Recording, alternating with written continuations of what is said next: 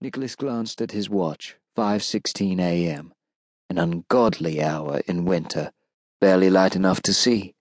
At least it wasn't raining, but clouds were fat and black overhead, all they needed to make this a real party. Esposito continued shooting, then stopped mid-blast and shouted, "You stupid coppers, back off or she's dead! You hear me? I'll let her go as soon as I'm clear!" There was return gunfire, and Esposito screamed, "Shoot at me again, and I swear I'll kill her! Back off! Back off!" Nicholas shouted, "We'll back off! Don't hurt the woman!" Esposito's answer was a bullet that flew a couple of feet over Nicholas's head. "Enough," Nicholas said. "Let's get him." "You want him alive?" "We'll see," Nicholas said. "We need a better angle. Follow me." They duck-walked across the street, then flattened, faces to the ground, just before a fusillade of bullets kicked up gravel 2 feet away from their earlier position. Gareth cursed. "At least the guy's a lousy shot." Silence again, except for their fast breaths.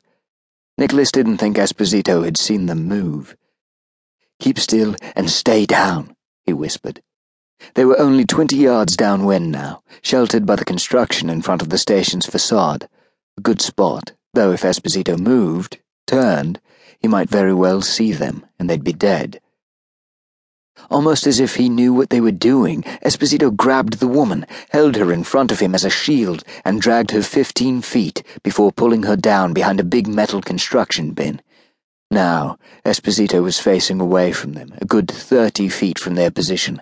He was squatted down behind the bin, leaning around the side to check for threats, ready to fire. And Nicholas thought, this is surely a gift from the Almighty. He was staring at the bottom of the construction bin. Its base was at least 3 inches off the ground. He smiled as he smoothly rolled onto his belly and pulled his Glock 17 from his shoulder holster. He aimed at those 3 precious inches on the underside of the bin, sighting carefully. The guy had big feet in shiny white Nikes, a bull's-eye target if there ever was one. Nicholas squeezed the trigger.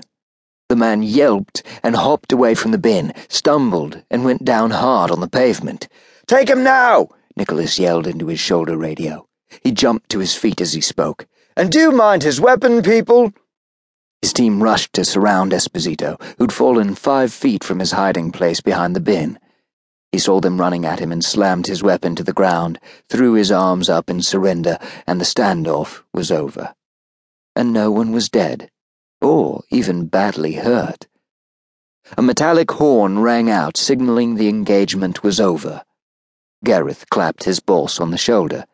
"Nice one," he said, then called out, "A-team! To me!" A smattering of applause made Nicholas turn. But before he could holster his Glock, a voice boomed over the loudspeaker. "Detective Chief Inspector Drummond, you have broken the rules of engagement and are hereby disqualified. Report to me immediately." Gareth shook his head. "Pinderly does not sound happy, Nicholas. And all you've done is show some above-average imagination." Esposito limped over, his face twisted, so mad Nicholas wondered if he would throw a punch. But he simply squared off. His thick finger stabbed the air for emphasis. "You shot me in the bloody foot, you bloody sod!" Nicholas couldn't help it. He grinned. "You were so scrunched together I could have gotten you in the arse. But those big Nikes of yours were waving flags at me." "Yeah, have a big laugh. I'm serious, Drummond. I'm going to limp for a week. You weren't supposed to shoot me. You were supposed to capture me unharmed. Those were the rules, but no, you had to show off. Those rubber bullets hurt." Nicholas rolled his eyes.